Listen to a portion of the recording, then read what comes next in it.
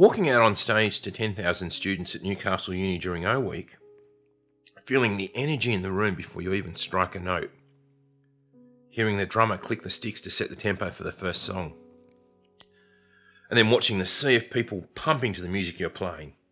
It's an amazing thing to experience. And when you get along well with the others you're playing with, it's even better. Sitting on a bus touring through Queensland and New South Wales for several weeks at a time with other musicians who don't shower regularly, who talk endlessly about their alleged sexual escapades, who think of nothing of blowing smoke in your face when you're a non-smoker, who expect everyone else to carry and set up for them, but will not reciprocate the favour. That's not so much fun. At one time I was working for 15 or 16 different acts, ranging from duos to cover bands and also tribute shows. And I was even able to sneak in the odd solo gig and play some jazz in a small ensemble I had going as well, when we were free, which wasn't that often. But anyway, things were going quite well for me at that time. So how do you get to work regularly as a musician? Being able to play well is a given, but the best player is not always the best musician to work with. Someone can always improve on their instrument. They might find it harder to improve on their personality. Let's talk about a few things that will see you in demand. First of all, obviously, do be the best player that you can be. Keep working at your craft. The playing that landed me my first professional gigs as a teenager is an embarrassment to me now. Music is a journey, not a destination. You can't think you've made it because someone else will go past you while you're looking at your own reflection. Be a good person. Be someone that others want to be around. There have been musicians I've been booked to play with that I've dreaded seeing again because they were simply horrible people. Be considerate, be respectful, be helpful. Yes, some people will always be jerks, no matter how well you treat them. Just focus on you and how you treat others. Be on time. Axl Rose might think it's okay to walk on stage whenever he feels like it. We are not Axl Rose. Job sheet says the gig starts at 8. Be ready to play at 8. If you book for 3 sets, give the venue 3 good sets. Give them value for money. Be respectful of other people's time. I was in a band for a short period of time with an older gentleman, and he had been one of my childhood heroes. I remember watching him on Simon Townsend's Wonderworld of all things after school. And there I was pinching myself as I stood across from him in the room of a rehearsal studio. And at that point I also found out how much he liked to smoke dope. Now what people do in their private lives is their business. But when you are paying for studio time and someone turns up when they want, then says they can't start until they've smoked whatever it is they want to smoke, and you spend another hour or 2 before you can actually start, well, time is too precious to waste. Learn your parts. Put in the appropriate amount of effort to go with your skill level so that you can play what you need to at the rehearsal and then at the gig. Once again, be respectful of other people's time with that as well. It's not good enough to turn up to a rehearsal and go, oh yeah, I didn't learn that, when 3 or 4 of the other guys in the band have learnt it. Dress appropriately for the gig. I filled in for a band once at the last minute. I didn't know them at all, and we had simply had one conversation over the phone before the gig. I remember what I wore, because of the response I got from the singer, but what I was wearing I thought was entirely appropriate for the club that we were booked at. I had on a black silk shirt and a vest. Given my age at the time, I probably had a ponytail as well, which was quite common in the mid-90s. The singer rubbished me for my look, telling me I was a pretentious git.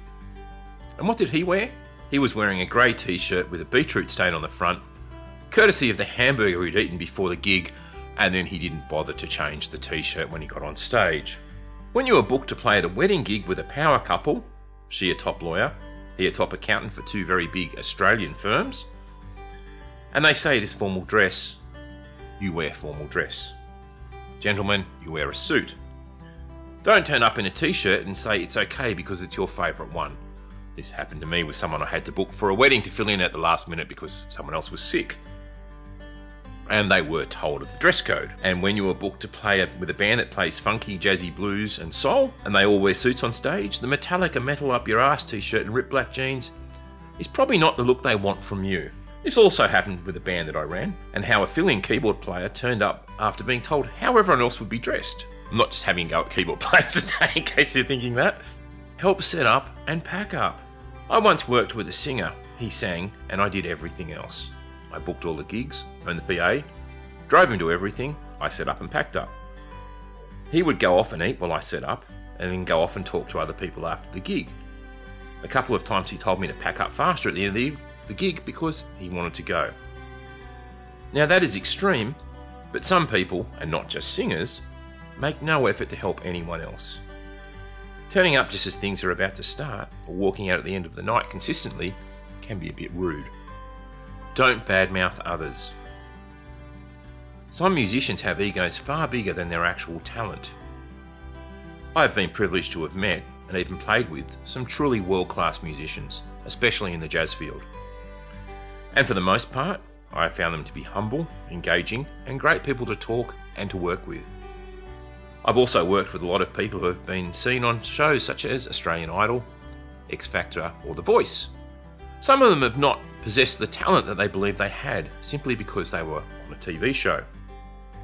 And they have thrown tantrums and slagged off others openly because they believed they were better than they truly were. I also remember working for another person, and we were actually opening for Marsha Hines. She's a pretty huge name in the Australian music industry and deserves every plaudit that she gets. This singer brushed her off like she was nothing. It was ridiculous and incredibly rude. The music industry in Australia is small, and word gets around pretty quickly. And this ties into my next point. Be humble. I knew a band once who thought they were incredible because they were paid $300, and they played to a school one lunchtime with a few hundred kids watching them. Now, I'm not knocking that at all, and I remember being very excited the first time I got paid some decent money for playing anywhere. And, my first few gigs I thought were the most important things ever. But put that into perspective, or keep it in perspective. A few days later, a group of us were out, and one of the guitarists was with us. He was barred from entering in the nightclub we were trying to go into because his jeans were ripped.